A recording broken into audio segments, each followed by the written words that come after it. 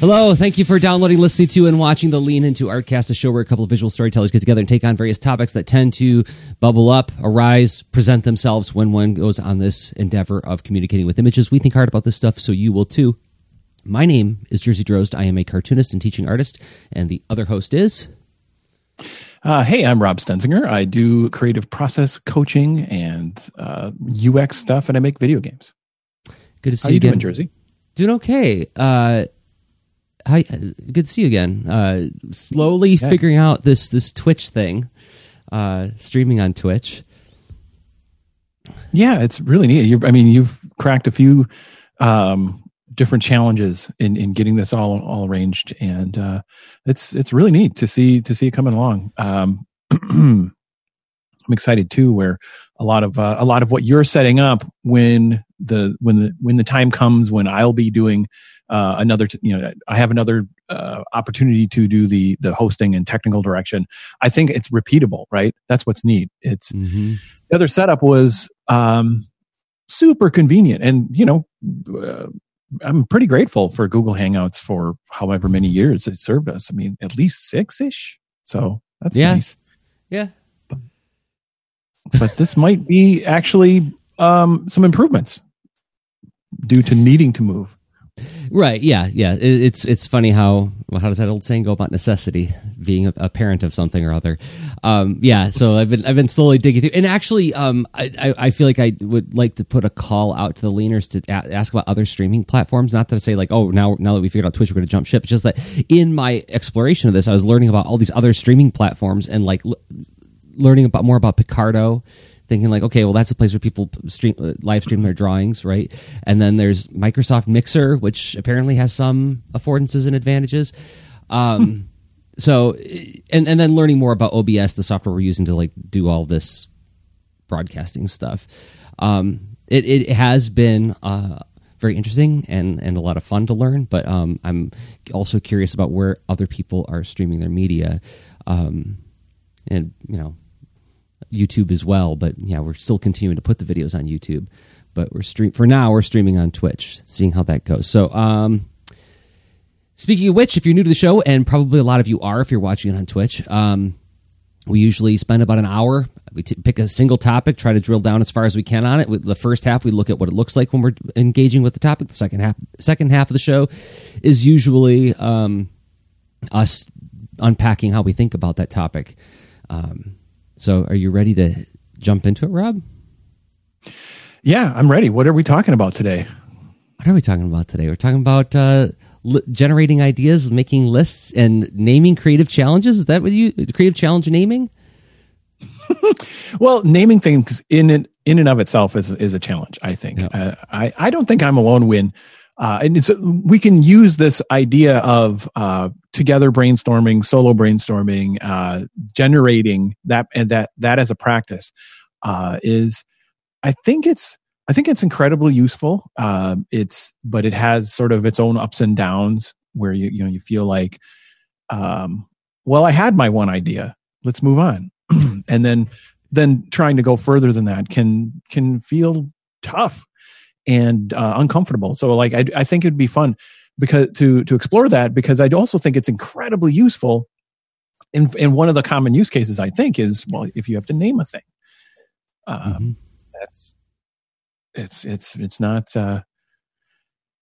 it's not easy, right? A lot of us. I think early in my career, I would just get literal, like super literal, like this is the machine that does that.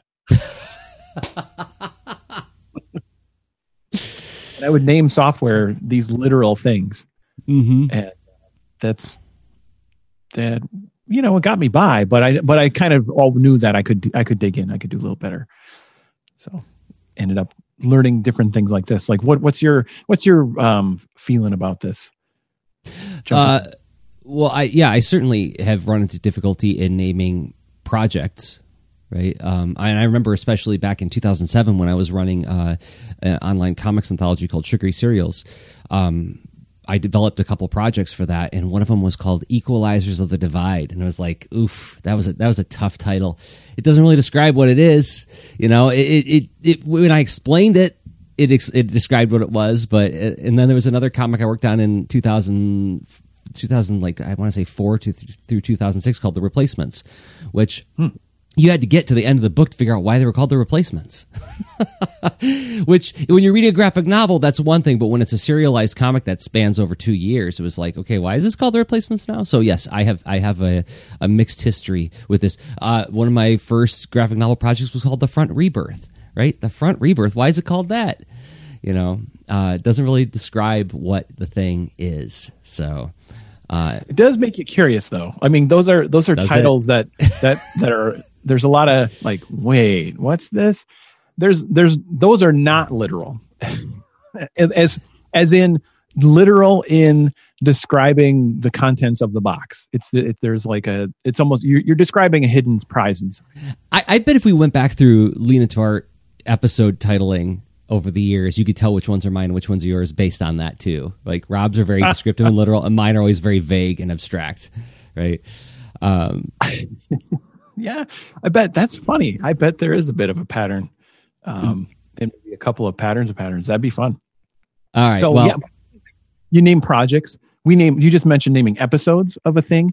Just naming stuff all the time. So I think that's going to be a pretty big hook why we're digging into this. And we're going to be doing some demoing, so it'd be worth watching the video of this one if you normally consume it as an audio podcast. But we'll do our best to describe what we're doing.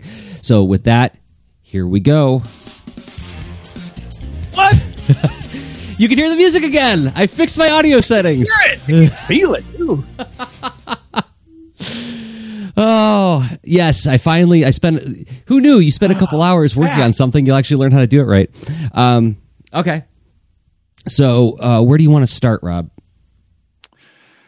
Well, okay. So what is a thing that would be, I don't know, safe to talk about naming? Like I thought, this is sort of a what if Ethan one, for example. But we don't have to take this one. We could say, what would be like a renaming idea? Like what could we rename Lean Into Art as? Oh, okay. But we could pick something else too. But well, we can start with that. Let's see. Renaming Lean Into Art. So you get I'll be note taker if you facilitate. So I'm writing out Lean Into Art. So I think it helps to so jumping into a void of nothingness is typically not advised, right? I think you got to start somewhere with your ideas, but then I think it's safe if you say like, well, it's only like if you keep it so it's a short fall, a short drop. You're like, it's nothingness. But it's only like 6 feet or so. Mm-hmm. And so just starting out with like, what if we brainstormed and the things that came to mind about what Lean Into Art is about first. Okay. And then, yeah. And we capture the aboutness. Yeah. What is Lean Into Art about? Well, it's about exploration of creative endeavors. Hey, there I'm being abstract again. Exploration. Writing it out. So I'm writing stuff down too, like safe place to learn. A safe place to learn. Yep. Question. Let's see. There's the. Do we have? I'm going to look at the stream. Do you have a visual of this? I do. It's up on the screen now. And oh my gosh! Look at that. So if I think I shouldn't mess anything up, but I'll see if I can participate in the visuals as we're doing this. Okay. All right. So exploration, creative endeavor, safe place to learn. All right. Let's give us like another minute to come up with a few more ideas about the aboutness. Let's see. Thoughtful, inclusive. Oh, I got a small pen. Grab a bigger pen. Okay, thoughtful, inclusive. Then it's, let's see, reflecting on one's own experiences and trying to feed that into the next thing. So it's like you're building new art based on your past work. Building new art Okay, building new art based on past development. Yeah, nice. Okay, what about maybe one or two more? Let's see. Modeling curiosity. Well, yeah, right on. That's good. Just we feeding our feeding ideas. Oh, people, thank you in the chat. Okay. We got supplementers. We got renaming things. Fun is jumping into a point of nothing. So that's good.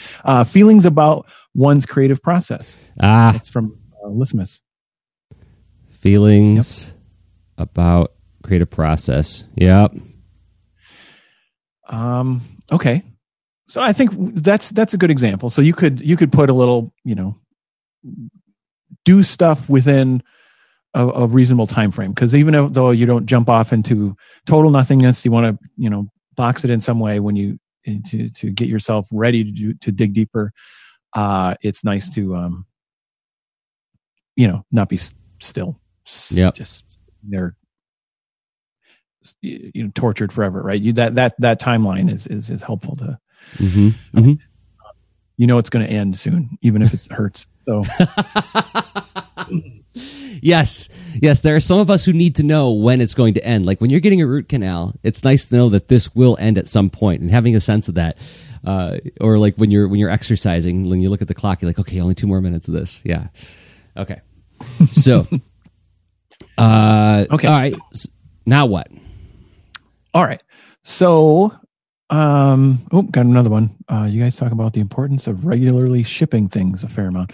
Yeah, that's true. So, having frequent practice rather than infrequent, that's, and then the word shipping can mean lots of stuff, but it's like you complete the full creative cycle and go through that, right?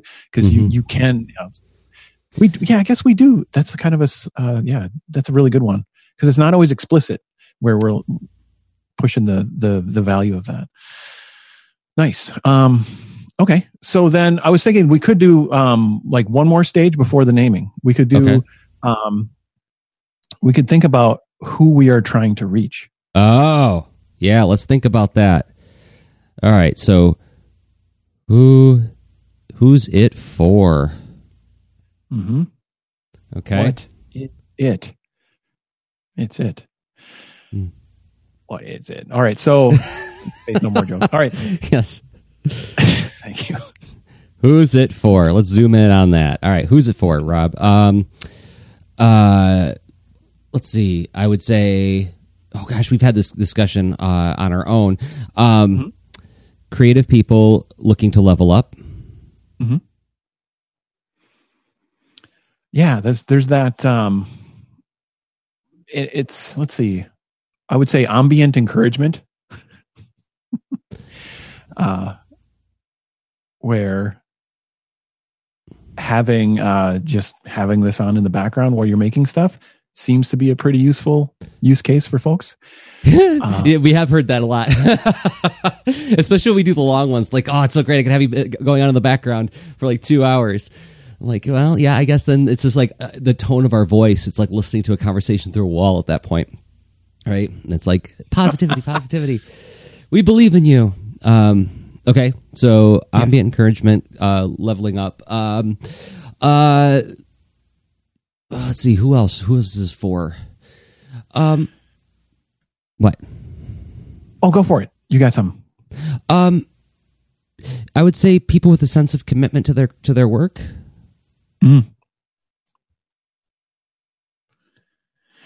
Yeah, I mean, it's not that we don't include folks who are about, like when we ask the question about looking at things from a service point of view versus an expression point of view, we kind of say like, hopefully you can combine them both, but making things of service is typically more about it's reflected more frequently in there. So yeah, people committed to. Well, committed in the sense that, like, so I was just listening to the Draftsman podcast, and they were talking about different stages of artistic development, and like when you should give up, when you should quit versus when you should press on and just get through that really difficult stage and then see some real growth. And they said that, like there are how did he define it? He was actually quoting from a book, and I apologize, I don't remember the title of the book, but they were talking about like the hackers are the people who like they figure out how to do like one thing well, and like that's enough. And they just keep repeating that over and over and over again. And their investigation of the art doesn't go any further than that. They're not interested in anything more or anything deeper than that. I would say you and I are committed to the people who want to figure out more, right? The people who aren't just content to figure out one thing. They're on a quest to figure out lots of things. That's a good point. I would say that maybe there's also a like which hat, and so we talk about how if you create things independently, and even if you're on a team, it helps a lot to be able to see the other points of view and the different skills that are adjacent to your primary skill. Yeah. So honestly, those kind of relate. So there's a little bit of that exploring of when are we saying like this is it's a necessity to dabble in this other thing, even though this something else is my main thing. Mm-hmm. So I don't know. Yeah, people willing to wear multiple hats. Yeah, multiple hats. Yeah. DIY. So yeah, those are two different things. Multiple perspectives, I mean, would be, the conceptual aspect of it and understanding and empathizing, but then the hats is like, well, yeah, DIY. I love it. Yep. Okay. I think that's a pretty good start. What do you Yeah. You capture a lot of stuff here. Yep. So now time to brainstorm some names. Okay. So now, fueled by this, it's like what we're trying to do in this next step is to more or less have the aboutness channeled at the people in the who, right? So You're trying to like throw about at the who. Okay. So let me create some like flowchart information here. So this goes down this way. The aboutness channels into the who, which is going to get processed into the new name. Okay. Mm-hmm. By the way, I did not know I was going to be arranging the information this way. This happened on the fly, so there's probably a more elegant way to set this up. But this is sloppy capture. So no, not at all. So it's capture, and you have these functional groupings. Yeah. So there's stuff in a group that's great, and now you added arrows that create more obvious relationships, right? So you created this sort of flow because you've got the stuff grouped. So that's great. I think that is successful capture. Okay. I feel reassured. Thank you for the ambient encouragement. Okay. So let's see. I'm seeing some things in here. Reflection, feelings, curiosity, shipping, practice. Mm-hmm. So we may both have to be writing stuff down for a bit here. If we depends on the pace of brainstorming, right? So, yeah. All right. Okay. So what if we did the just lobbed it back and forth? Okay. All right. Lob it back and forth, and of course, everybody in the chat is invited to play along. And this, we could talk about this in the second half. We're in a special privileged place here in that we have people who are interacting with the thing we're already making, giving us feedback on this. Whereas, true. We started out modeling like the two guys in the room who actually make the thing, talking about what they think it's about. Getting outside feedback is obviously really great. So like I think of that Star Trek episode, Through a Mirror Darkly, right? So, what? Are you familiar with the Star Trek episode, the Mirror World episode where Spock has the mustache and the beard? Oh, yes. Okay, sure. Yeah. So, like, I'm thinking like reflection, but like we're ambient encouragement. So, like a mirror brightly, but that doesn't explain. But see here, I go again with like that doesn't really tell us what it is. Lead it to art is honestly, pretty strict. But I like your process. So you're going, we have different styles. And so you're going for it's like evocative poetry kind of thing. That's way more poetic where, okay. Let me think. Let's see. I'm thinking about examples. The recently learning vaguely. A Jersey. Yes. Yeah. That's my brand. Okay. Sorry, Rob, to interrupt your thoughts. No problem. So, Just Tell the Damn Story is kind of an inspiring name, right? Yeah. So, let's see. Like, and so now I'm thinking of how other people have reached a similar audience, right? Like comics launch, really emphasizes the launchiness. Mm-hmm. So I let's see. How about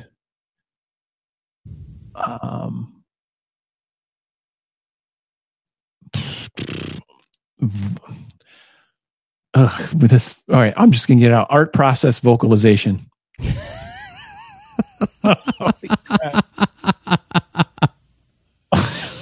Oh, that's good. Gotta start somewhere. Art process vocalization. How about, okay, pitching it back to me.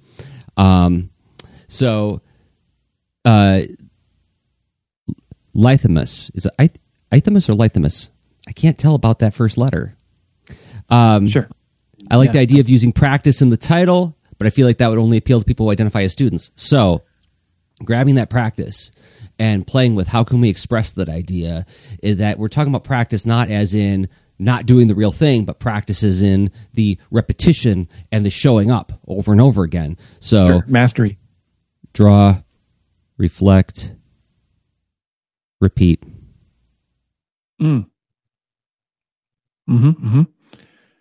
I'm not sure about the word draw. I think it's a little specific because we communicate with images in a variety of ways, but maybe like design, reflect, repeat. I don't know. Design suggests a certain kind of visual communication over another kind.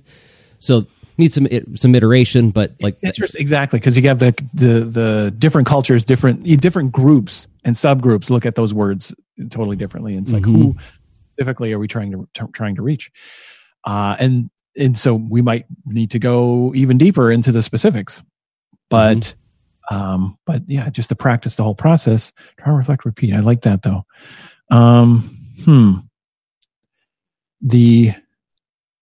Let's see. Oh, it's Joseph. It's Joseph in the chat. Joseph Coco, who interacts with the show all the time. Oh, cool. So now we know it's Lithymus with a L, but we will hereafter refer to you as Joseph.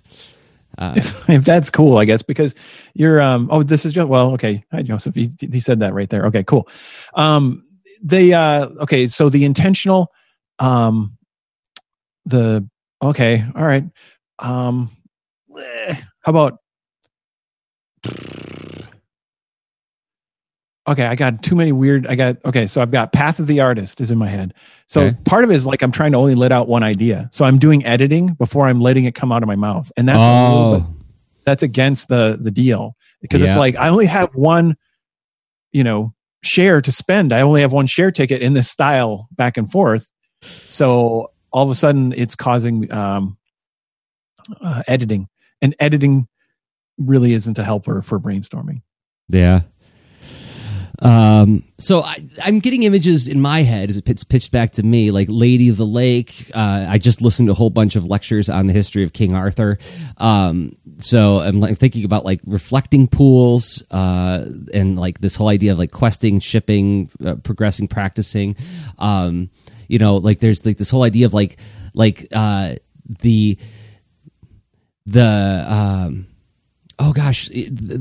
courtly romance. In the courtly romance, like the knight has to go in quest in order to prove his love to a maiden, kind of idea. And the more unobtainable the maiden, the greater his questing.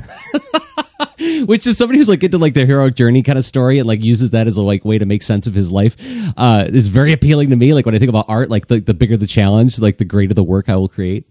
So I'm just trying to think of like words that like hover in that realm. Like reflecting pool in Washington DC. Yeah, I'm blanking. I'll just grab like reflecting pool because that was what's coming to mind. Reflecting. Okay, that's fine.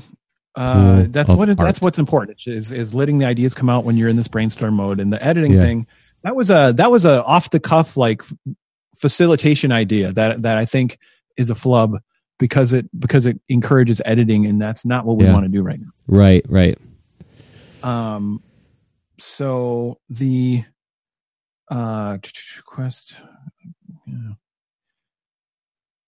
About the career quests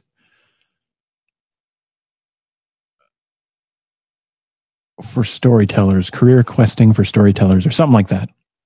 Okay. I'm running out of room, but this is one of the advantages of working digitally. So I'm going to like squeeze it up just a little bit just to fit a couple more. So I want to model this best we can. Okay. I finished the transformation. There we go. Okay. Pen is back. Shipping. So how about your art orders up? Thinking of like those little spinny things in restaurants. Orders up. And that's sure. And that, nice. that idea of like churning, like keeping stuff moving. Maybe churning is not the right word, but you know what I mean? Good visual metaphor though. There's like working the process. Mm-hmm. So let's see. Joseph has posts out here. How about artists build? Artist build. Sounds like maybe a phonetic pun on artist guild, which that's cool. Yeah. And it could be read as possessive. It's or as plural, right? What artists do, artists build. Has verb and noun feeling to it. Yeah. That's okay. So how do we feel about our process now? This like maybe we could talk in depth about this in the second half, but it took the heat off of generating ideas, right? There's nothing more frightening than a blank page. There's plenty of things more frightening than a blank page, but a blank page it can be tremendously frightening, and it is easy to talk yourself out of starting when you have a blank page in front of you. Yesterday, I had to do some thumbnailing, which is the most intellectually difficult part of making comics for me. And it took about a half hour for me to like, even after doing like so many comics pages, I still like when I was looking at that blank page going like, oh, I don't want to do this. This is going to be hard, you know? But then like, it's that whole act of just putting down a line that starts everything. Right. And so, A Mirror Brightly, not awesome. Not a great title, but you got to barf out the bad stuff to get to the good stuff. Right. Or maybe it'll be good, but the only way to know that for sure is to test it by trying out some other ideas. Well, exactly. So, and it's you're laying this path of idea breadcrumbs and stuff, which again we can dig more into that later on. But it just sort of it was a workout, right? I mean, that was not nothing. We just working through having a few prompts and getting ideas out, even though we're renaming a thing that already exists. And I think what happened is. For me, I have these dialogues with myself sometimes, and it's like I think I heard a voice in my head at one point, or we were talking, and it's just like lean into art. Dang it, just go. Yeah, I don't remember all the brainstorming we did in the name for this project back then, but I do remember like that clicked because your definition, like you described it as a plant leans towards light, leans towards nourishment, and then also we're both constitutionally speaking very amenable to the idea of effort. Effort is very appealing to us, so we lean into it. We try, right? So both had like a gentle Sheryl Sandberg book, by the way, I think. Oh, that's right. It was just called Lean In, wasn't it? Mm-hmm. Yep. I forgot about that. Yeah. Which not that we were any reference in her world regarding that. I'm just saying, coincidence of. Wait a minute, did her book come out before or after we started this project? Sure, came out after. Oh my gosh. You're just like, I don't know. I'm going to Twitter right now. Okay, so do you feel like we modeled this sufficiently to move we forward? Did. Like, I know that there's other things we can. So it was published March 11th, 2013, and we were out in the world 2011. So.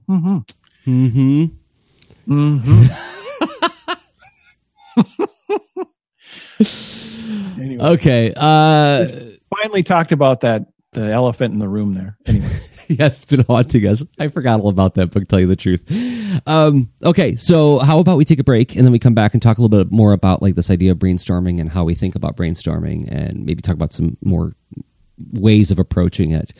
But I think we did an okay job of like just showing like spilling all the stuff onto the table and sorting it into buckets, and then letting those buckets affect one another can help drive the creative process.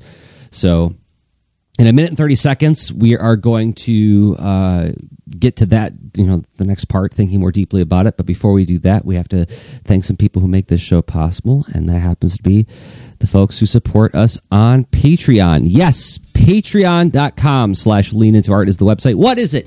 It's a way for you to give us a monthly upvote. Say like, hey, I believe in Jersey, I believe in Rob, I believe in what they do, and I want to support them for as little as $1 a month. You can do for that inexpensively. You can help make the show more sustainable. And I want to thank 5 people who have been doing exactly that. First up, Sophie Lawson. Thank you, Sophie, for believing in us and what we do. You can find Sophie on Twitter at Sophie Lawson Art. Also, Brandon Dayton, amazing cartoonist. Thank you, Brandon. You can find him on Twitter at Brandon Dayton.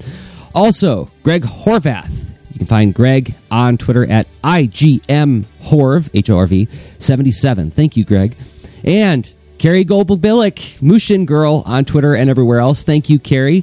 And also Stefan Black. You can find Stefan on Twitter at Black Sideshow. And you can join them all at patreon.com/leanintoart, where you will find every show we make, as well as the Extra Leans, the show we record only for people who support us on Patreon. Those posts are not only just like a half hour of me and Rob riffing live, trying to come up with a topic on the fly, but it becomes an open mic thread where you can bring whatever topic you want into a safe place where only leaners hang out. Once again, it's patreon.com/leanintoart. Thanks, everybody who has been supporting us there. It means a lot to us. It really does. It's such a great signal of encouragement. Thank you. All right, so I think it's time for me to hit the next button so that we can do the next part of the show. Gosh, I'm just going to do the same one again because it's just, I just feel like celebrating. Takes. I got to go. Let's all go.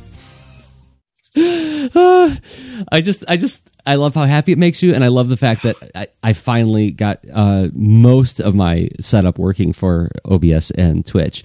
Okay, what's next? All right.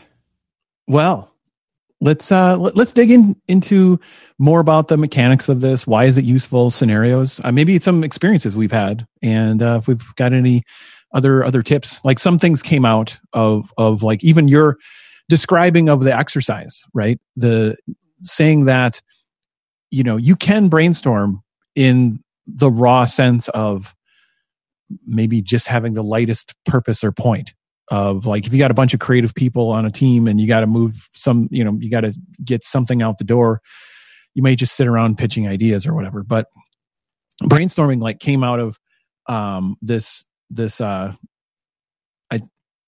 it's historically my understanding. So brainstorming, I've encountered it a few different times in stages of my career where some folks look at it really formally. And, to me, I always encountered it in school in different settings. And some folks would be like, yeah, brainstorm some ideas. And they mean like just you alone, put stuff on a page and whatever. So like brainstorming, the idea came from, trying to get better ideas out of a group of creative folks, which this gentleman, I think Alex F. Osborne, looking at Wikipedia, he's credited as the creator of it in that context. And then I think that's kind of like where it started to grow its popularity and people, writing and sharing it and stuff. And I think it has kind of this sort of, like-dislike, relationship where not everyone wants to get together in a group and brainstorm ideas. but because it's meant to be a safe place for everybody, right? So if you're the head writer or whatever, it's or the intern, like everyone's meant to throw ideas out and essentially just doing, let's see, some just really basic mechanics of you have some prompt and then a group of people, and then you sort of get ideas out and reach for as many as you can while not doing the editing. Like I mentioned, the whole like editing tension in the earlier, and that's so if Jersey says aardvark and I'm like, aardvark, what? Any kind of like diss on his sharing of an idea is antithetical, because now it creates a chilling effect, not just for him, but for everyone else in the room. And I think we've probably all been in situations where there's rooms where ideas aren't as welcome. And anyway, so like the positive aspect of it, if it's facilitated in a friendly way and in a safe place, you can get more ideas than just one person sitting there. But even one person sitting there, I think the concept is still useful. Mm-hmm. I mean, some language I use in my classrooms a lot is that cartoonists think through association, or like a lot of cartoonists think through association. We associate with things. Like when I draw like a bumpy line, I'm like, what do you think of? I'm like, oh, I think of a gravelly road. I think of like an EKG monitor, the heart's beating. Versus a smooth line, oh my gosh, they're dead. Or, oh, that's a smooth, freshly paved road, right? We associate with things, and that's how cartoonists build meaning through image, is by creating these images that evoke association. So if I use a bumpy line on an angry guy's face, it looks like he's trembling with rage, right?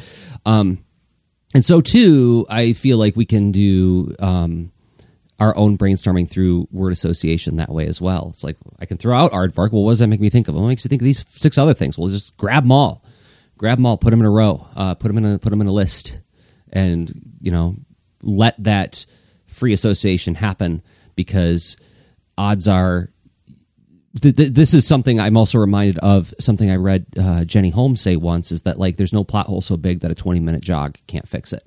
Like you go out and you run to let your subconscious do the work, do some kind of physical activity, let your subconscious kind of chew on that a little bit.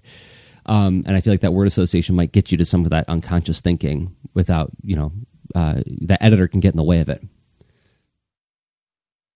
That's great. That's another approach. Is it happens in the group environments where you react to things other people share, which can be great, but it can have like a filter that, well, maybe you wouldn't have even said a creature from the planet unless someone kind of got you going that way. And if the point is to be as diverse in thinking as possible, while still be welcoming, you can actually kick it off with individuals capturing at the same time, but not sharing. And then you share after you capture. And so then you can get the association and the influencing one another too, which again is powerful, but it's a filter. So it's, choose your own adventure based on where you're trying to go with the techniques. Joseph's still going in the chat. Exercising art sounds good. Yeah. That's a good one. Yeah. We've often used the metaphor of dojo too, right? Like this idea of showing up to practice. Like you go to the dojo not to be the expert. You go in there to like keep honing. Honing. There's another good word. Can't stop and won't stop. Brainstorm keeps going. There's always a brainstorm somewhere in your life. Foreground or background. That's the only question.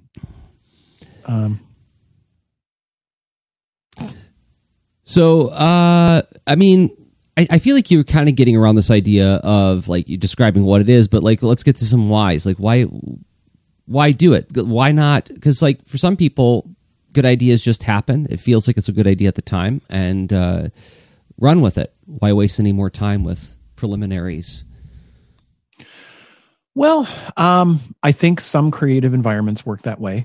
I don't find them to be that attractive or robust to be a part of. So, and not to say that like, no, well, I my ego is big enough where I have to be somewhat involved or influencing in the thing.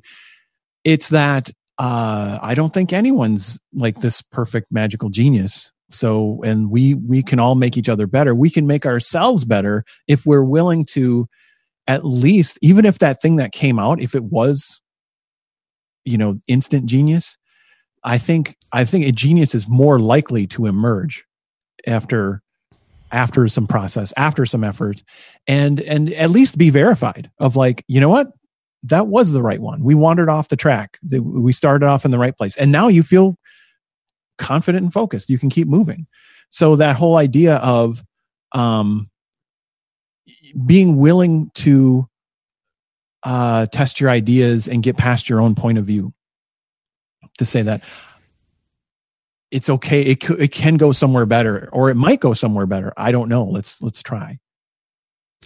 I am very guilty of this. When I come up with an idea for a project that I get very excited about because I feel like it answers some problems that I've had personally with something or other.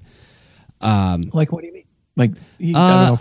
Well, I don't want to get to too much specifics, but this happened very recently where there was a project that I had been dragging my feet on for a long time. And then I think I found a new way to approach it that really answered a lot of the reasons that I was feeling so reluctant about it.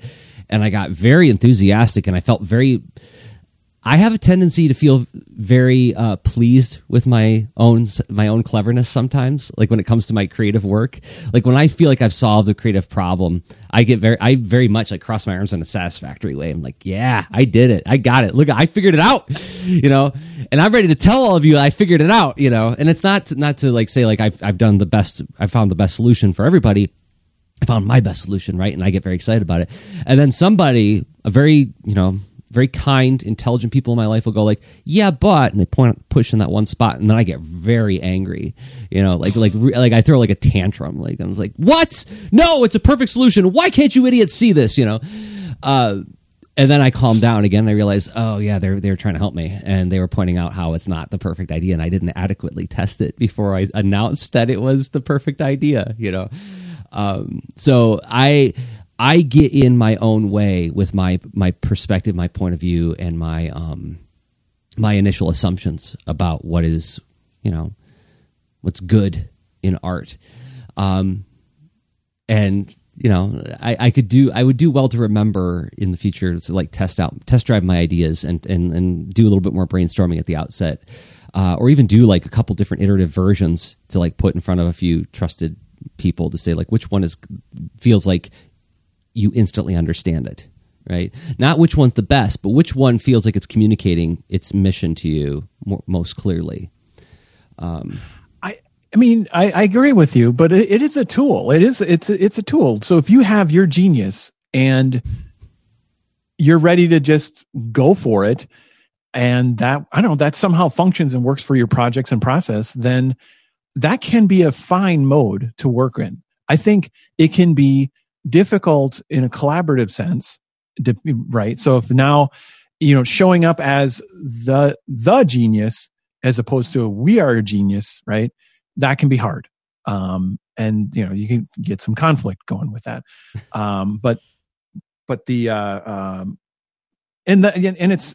But sometimes the art process is so that way, right? Where you look at, I'm not a super historian expert on bands, but I'd like to think of bands who create music and read about them from time to time and hear stories as far as how things got made and different decisions. How do people decide things, and how do you navigate that process? And this is one of those tools that you could use, brainstorming.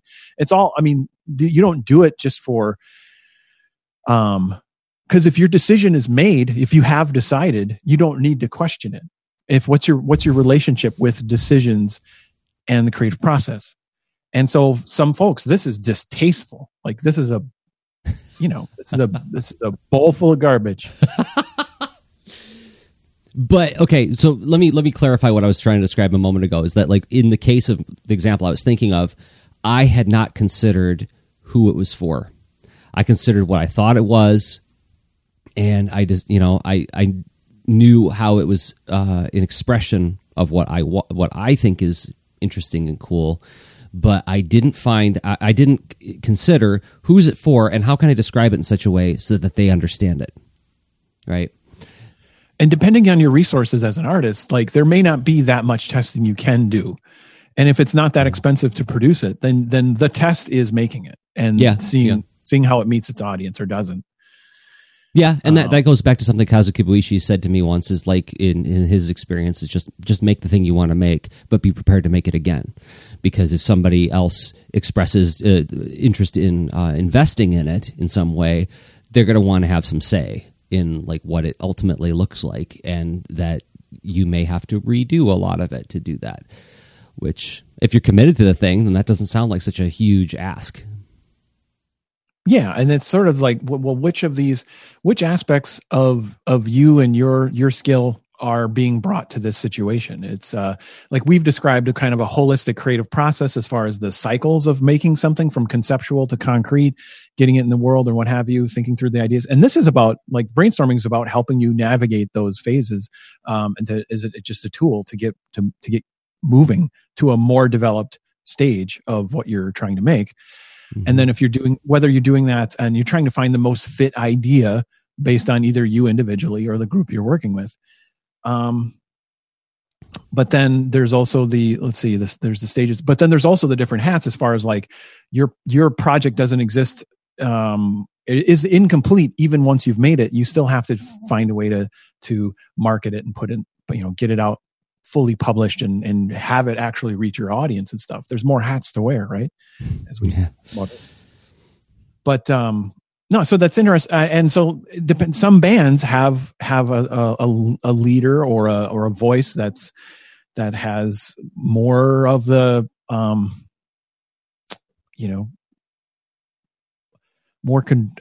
more of the agency or the control. They steer the ship or whatever, right? So I don't know. I'm not here to say like that doesn't work. It totally works. It depends on you and your team, whatever. But it's not. I tend to go for techniques that are more inclusive. But also, I just want to say I get attached to my ideas too, Jersey. So you're not alone. It's yeah. So I have worked for long periods of time on different things that have, some have found an audience, but some have not, and that's one of the reasons why I've become more and more in tuned and practiced with techniques to navigate the darn creative process faster, so I can test my ideas sooner. Yeah. All right. So somebody in the chat is asking about some language that I used earlier. Marie OXB asks, trying to make what you would like is hugely different from doing what you feel like doing, right? Well, maybe it wasn't very clear. First of all, I make graphic novels and I love doing it. So like I'm already doing what I like doing.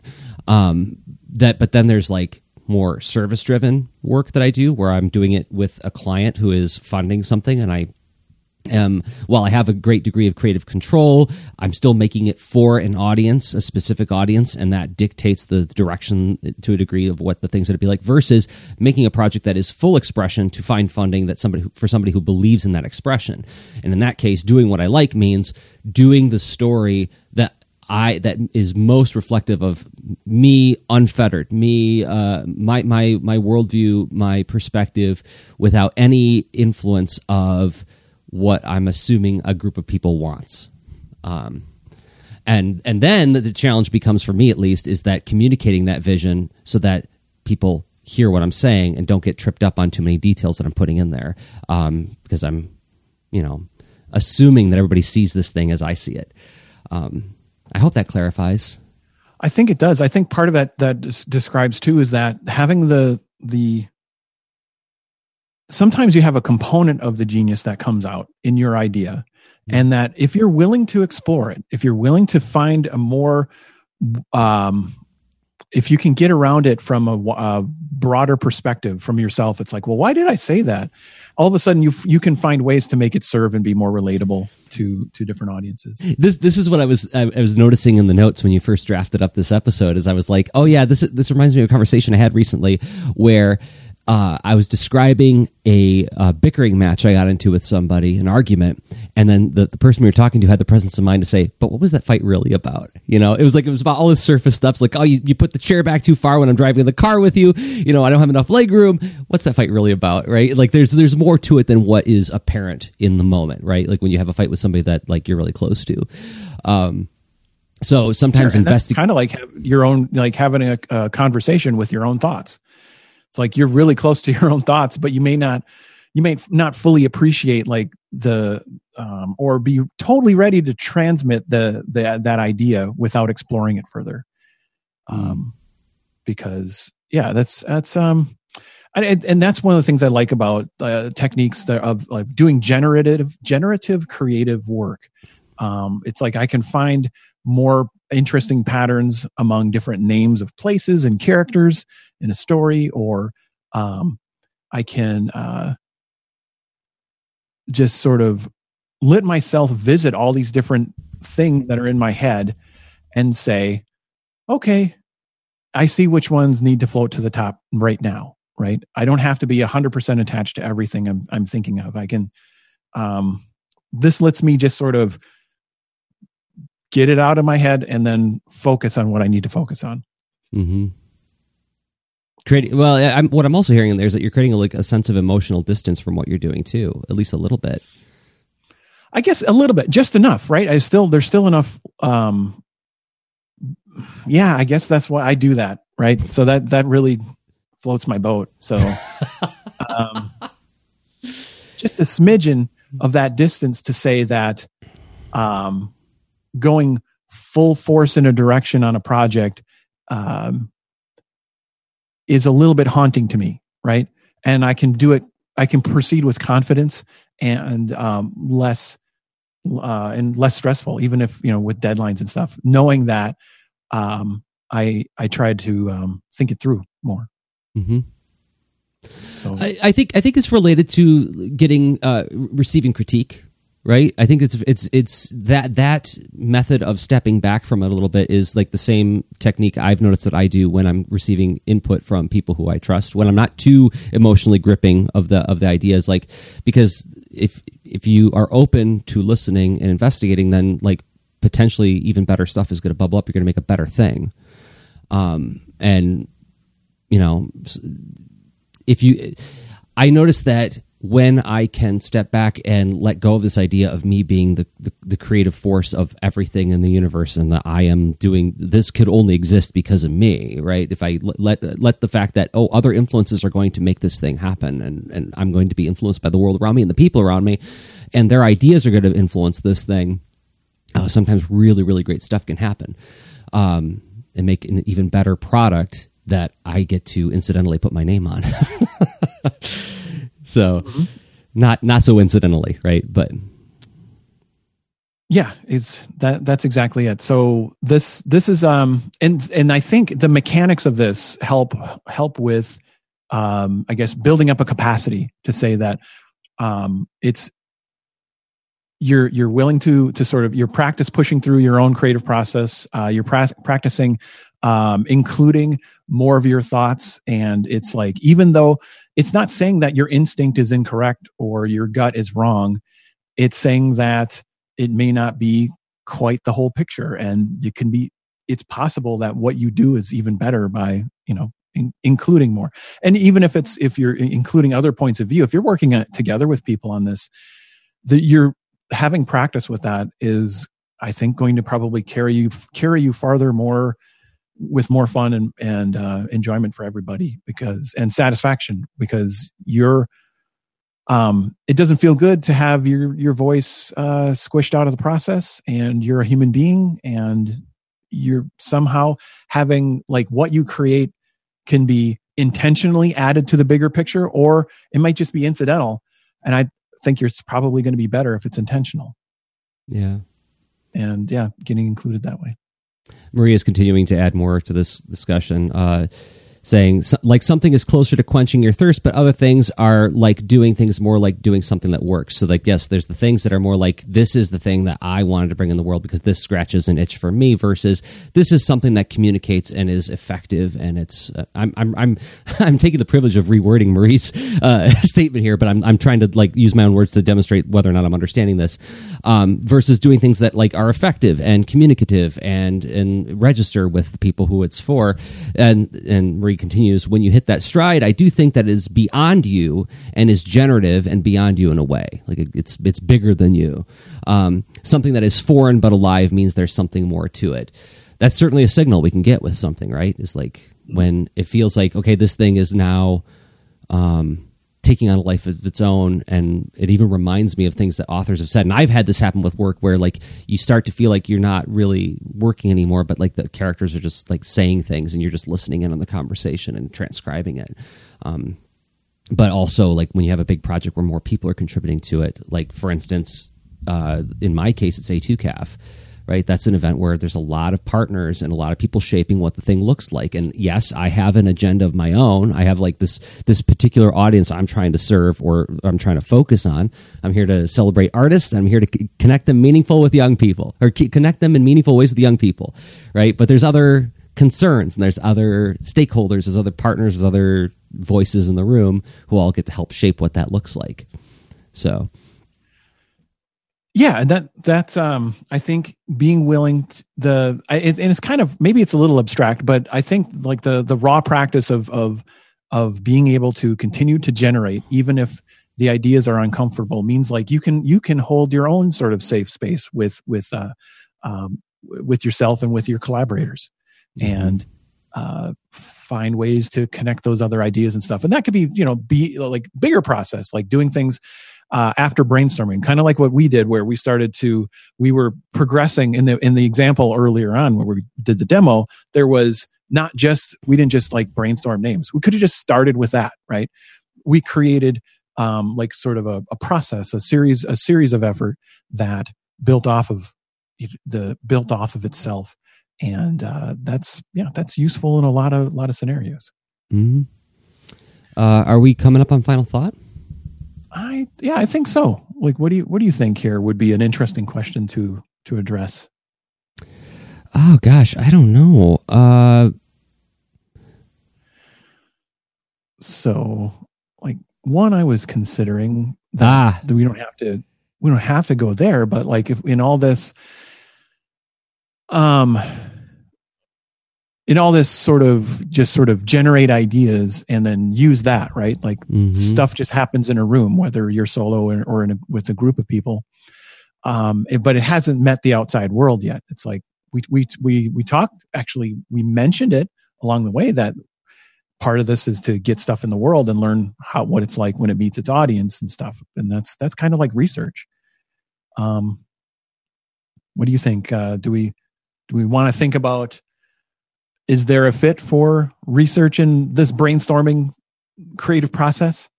Yeah, okay. I think that's great. Yes, because I'm reminded of something. I just got back from the PowerCon He-Man and the Masters of the Universe convention, the annual conference, and there were some panel discussions with Mattel people who were there at the beginning when they were first developing the toy line, and they talked a lot about playtesting and how that drove what the thing became based on things that they noticed that the kids were doing. So we talk about like how we could think about, what does evidence research and feedback look like at the brainstorming process before you've got the full picture of what the thing could be, where you just have like a vague sense of what it could be. Maybe you've got like a lot of good data collected of like what the aboutness is, who you want to serve. Maybe you got a whole collection of ideas of like what the thing could be, but then how do you start to sift that information? How does an outside party come in to help shape that? Did I summarize it? I like it. That's okay. A good summary. Okay. The influence of research. Yep. Okay, so we'll in about a minute and a half to 2 minutes, we'll come back and approach that final thought. But before we do that, we got to thank some more people who make this show possible. Those people happen to be us. We make this show possible. We make all sorts of things, and we bring the thoughts that occur to us while we're making the things into this show. And the thing that I make that I hope you will check out is Boulder and Fleet Adventures for Hire, which is a 92-page graphic novella, comic book, whatever you want to call it. It's a comic. It's got pictures and sequence. And it's about two best friends, a bear and a bird, who go off adventuring together. The bird is very ambitious, and she wants to be a famous adventurer. And how do you do that? Well, you conquer bad guys. But she's partnered with this very powerful bear who just wants to be friends with everybody. He would rather be like turn bad guys into good guys if he could. And he doesn't really like to fight. So that complicates things for the two of them. But they love each other, and they go on adventures together, and it's talking animals and all sorts of fantasy creatures. You can find it at books.jdrose.com or on Indie Planet. I think you can get a digital download, or you can get the physical book for, I think it's $15.99 shipped to your door. Rob, you make a thing with your wife. Yeah, that's true. So we have recently been soft launching a coaching business where both Kate and I are, we coach in a few different arenas. So, Kate is all about coaching, like doing life coaching for couples and individuals, but especially couples who are working on a business, right? So it could be, one or both of you are launching your thing, and then you've got all the other stuff that you're juggling as far as your roles and other commitments in life and whatnot. And so there's always probably some next goal or thing that you're working on, and talking it through with the coach is super helpful. So yeah, that's what Kate focuses on. And for me, I'm more about the inclusive collaborative design process and coaching about just, getting through creative barriers, right? So that's I just call that creative process and design coaching. And I do that for individuals and teams as well. It's really easy to get to our site with a shortcut URL. I would say use either robcoach.me or mycoachkate.com. And that'll bring you to our different pages, and you'll see what that's about, and consider how is there was probably something about what you're making or what you're building toward in your next that next level of goal and where the project you're trying to build. There's a thing keeping you up at night. You've got the tools to work through that. Coaches just kind of like power you up to help make that happen. So yeah, you can check that out. Sign up for a free discovery session, and you'll get a sample of what that coaching's like and how it would apply to you specifically. That's great. ShieldStenzinger.com or robcoach.me. What was Kate's? mycoachkate.com. mycoachkate.com. Okay, if you are here because you like the stuff, how we think about things rather than the stuff we make, fair enough. This show is the thing that we make, and we have more self-contained videos like it at leanintowart.com/workshops. You can download self-contained videos at a price of your choosing, even free. And if you're watching it on YouTube, Twitch, whatever platform you watch video, giving us a thumbs up, upvote. I guess on Twitch you could just you can follow us and like us on Twitch. It helps more people find us. And then if you're listening to it, a podcatcher, podcast listening device, giving us a 5-star review wherever you listen to us, that helps more people find the show as well. And thank you to everybody who has. It means a lot to us. Okay. Sure does. Thank you. All right. Final thought. Yeah. Okay. So let's see. You think about, in a way, getting there's the scenario of, okay, you're behaving in a more, you're using more tools of your creative process. There's not just this one genius, bloop, falls out, this idea. You can explore it and stuff. But then if you're still exploring it with only you or whoever's in the room, where's the value of research? Where does that come in?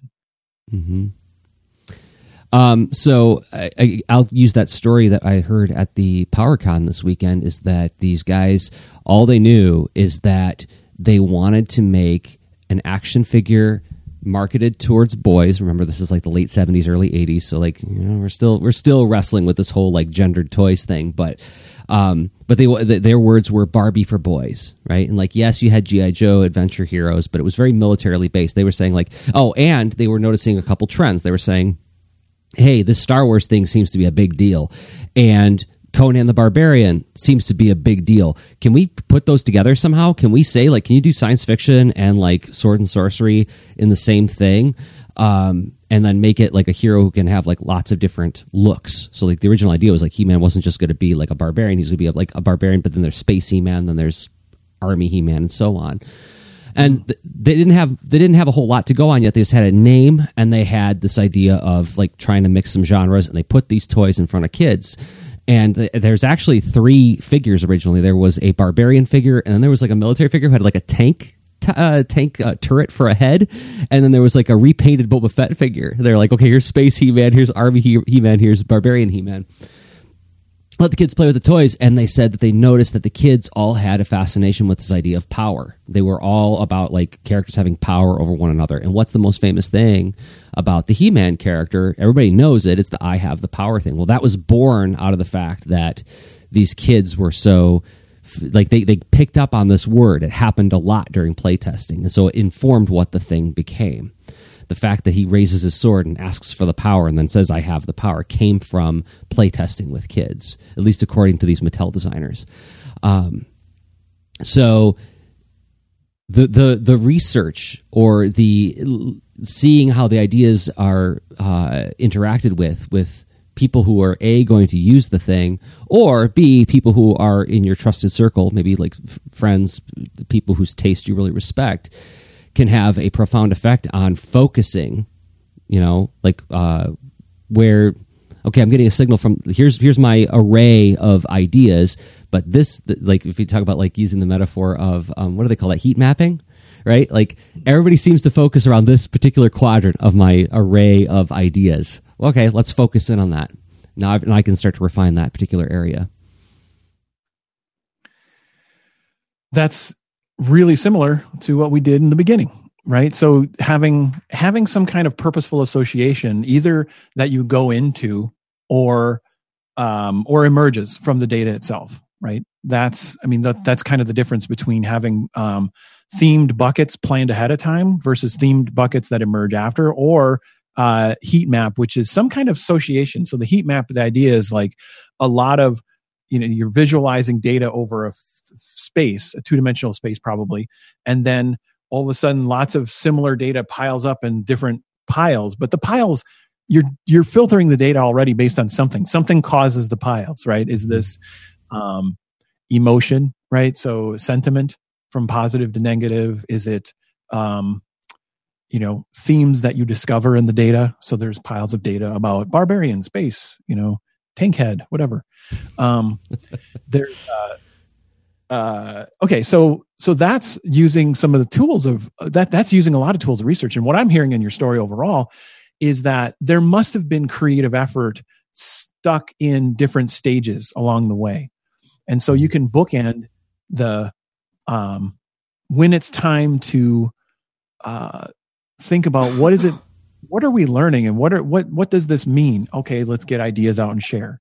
And then, okay, now what do we want to test here? Okay, well, tank head, space guy, and barbarian. And then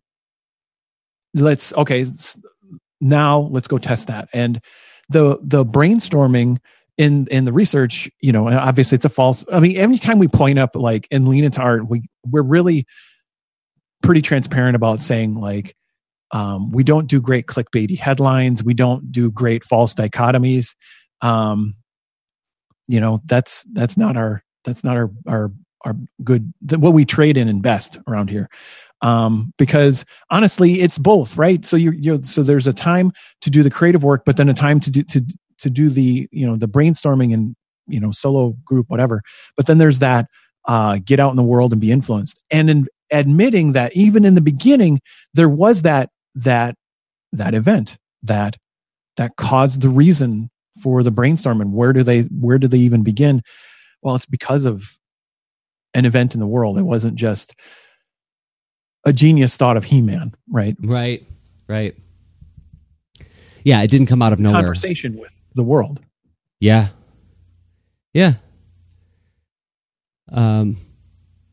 Yeah, a fun thought experiment, rather than not a thought experiment, but a creative experiment we do in my classroom is where I ask the students to reinvent a genre that they actively dislike. Like write down a genre that you would never read on purpose. Now we're going to come up with a concept based on that genre. Like, how would you fix it? And it's an investigation of what you're reacting to in that genre, like the assumptions about that genre. But also to describe to them that, like, you, as an artist, you are reacting to the world. You are operating within the times that you're operating within. That's a fantastic exercise, Jersey. I hadn't heard of this one. Oh, really? Oh, I should write out these lesson plans. I need to put these lesson plans in a book. Yeah. Everyone nod with me. Feel it. Yeah, I know. There are some fabulous books being written about how to teach comics right now, and I feel like those voices like need to be held up, and nobody needs to hear mine until those voices have been heard. I'll come in as the epilogue. But anyway, this I think that's a good thing to remember too, is that feedback is also a reminder that you are operating within a world and having a conversation with that world. And while things can happen spontaneously on their own, in my experience, most of my favorite stuff hasn't been that way. My favorite projects have always been me reacting to something, and thinking about who it's for, thinking about what I would have to say to them.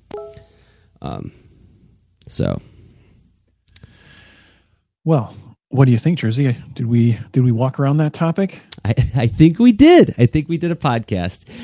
Okay. So thank you, Rob, for this topic. Thanks for everybody in the chat for providing feedback and input and helping us brainstorm. And we record the show Thursdays. Looks like we're doing them at noon Eastern time from now on. And we stream it live on Twitch and then collect it as a podcast at leanintoart.com and patreon.com/leanintoart. Until next time, I have been Jersey Drozd of leanintoart.com and Jersey Drozd on Instagram. And I've been Rob Stenzinger, also of leanintoart.com. And I'm Rob Stenzinger all over the place, like Instagram. Okay, bye. Show notes for this episode can be found at leanintoart.com. You can also follow us on Twitter at the user leanintoart, and you can reach us via email at leanintoart@gmail.com. And remember, leaners aren't wieners. Thanks for listening.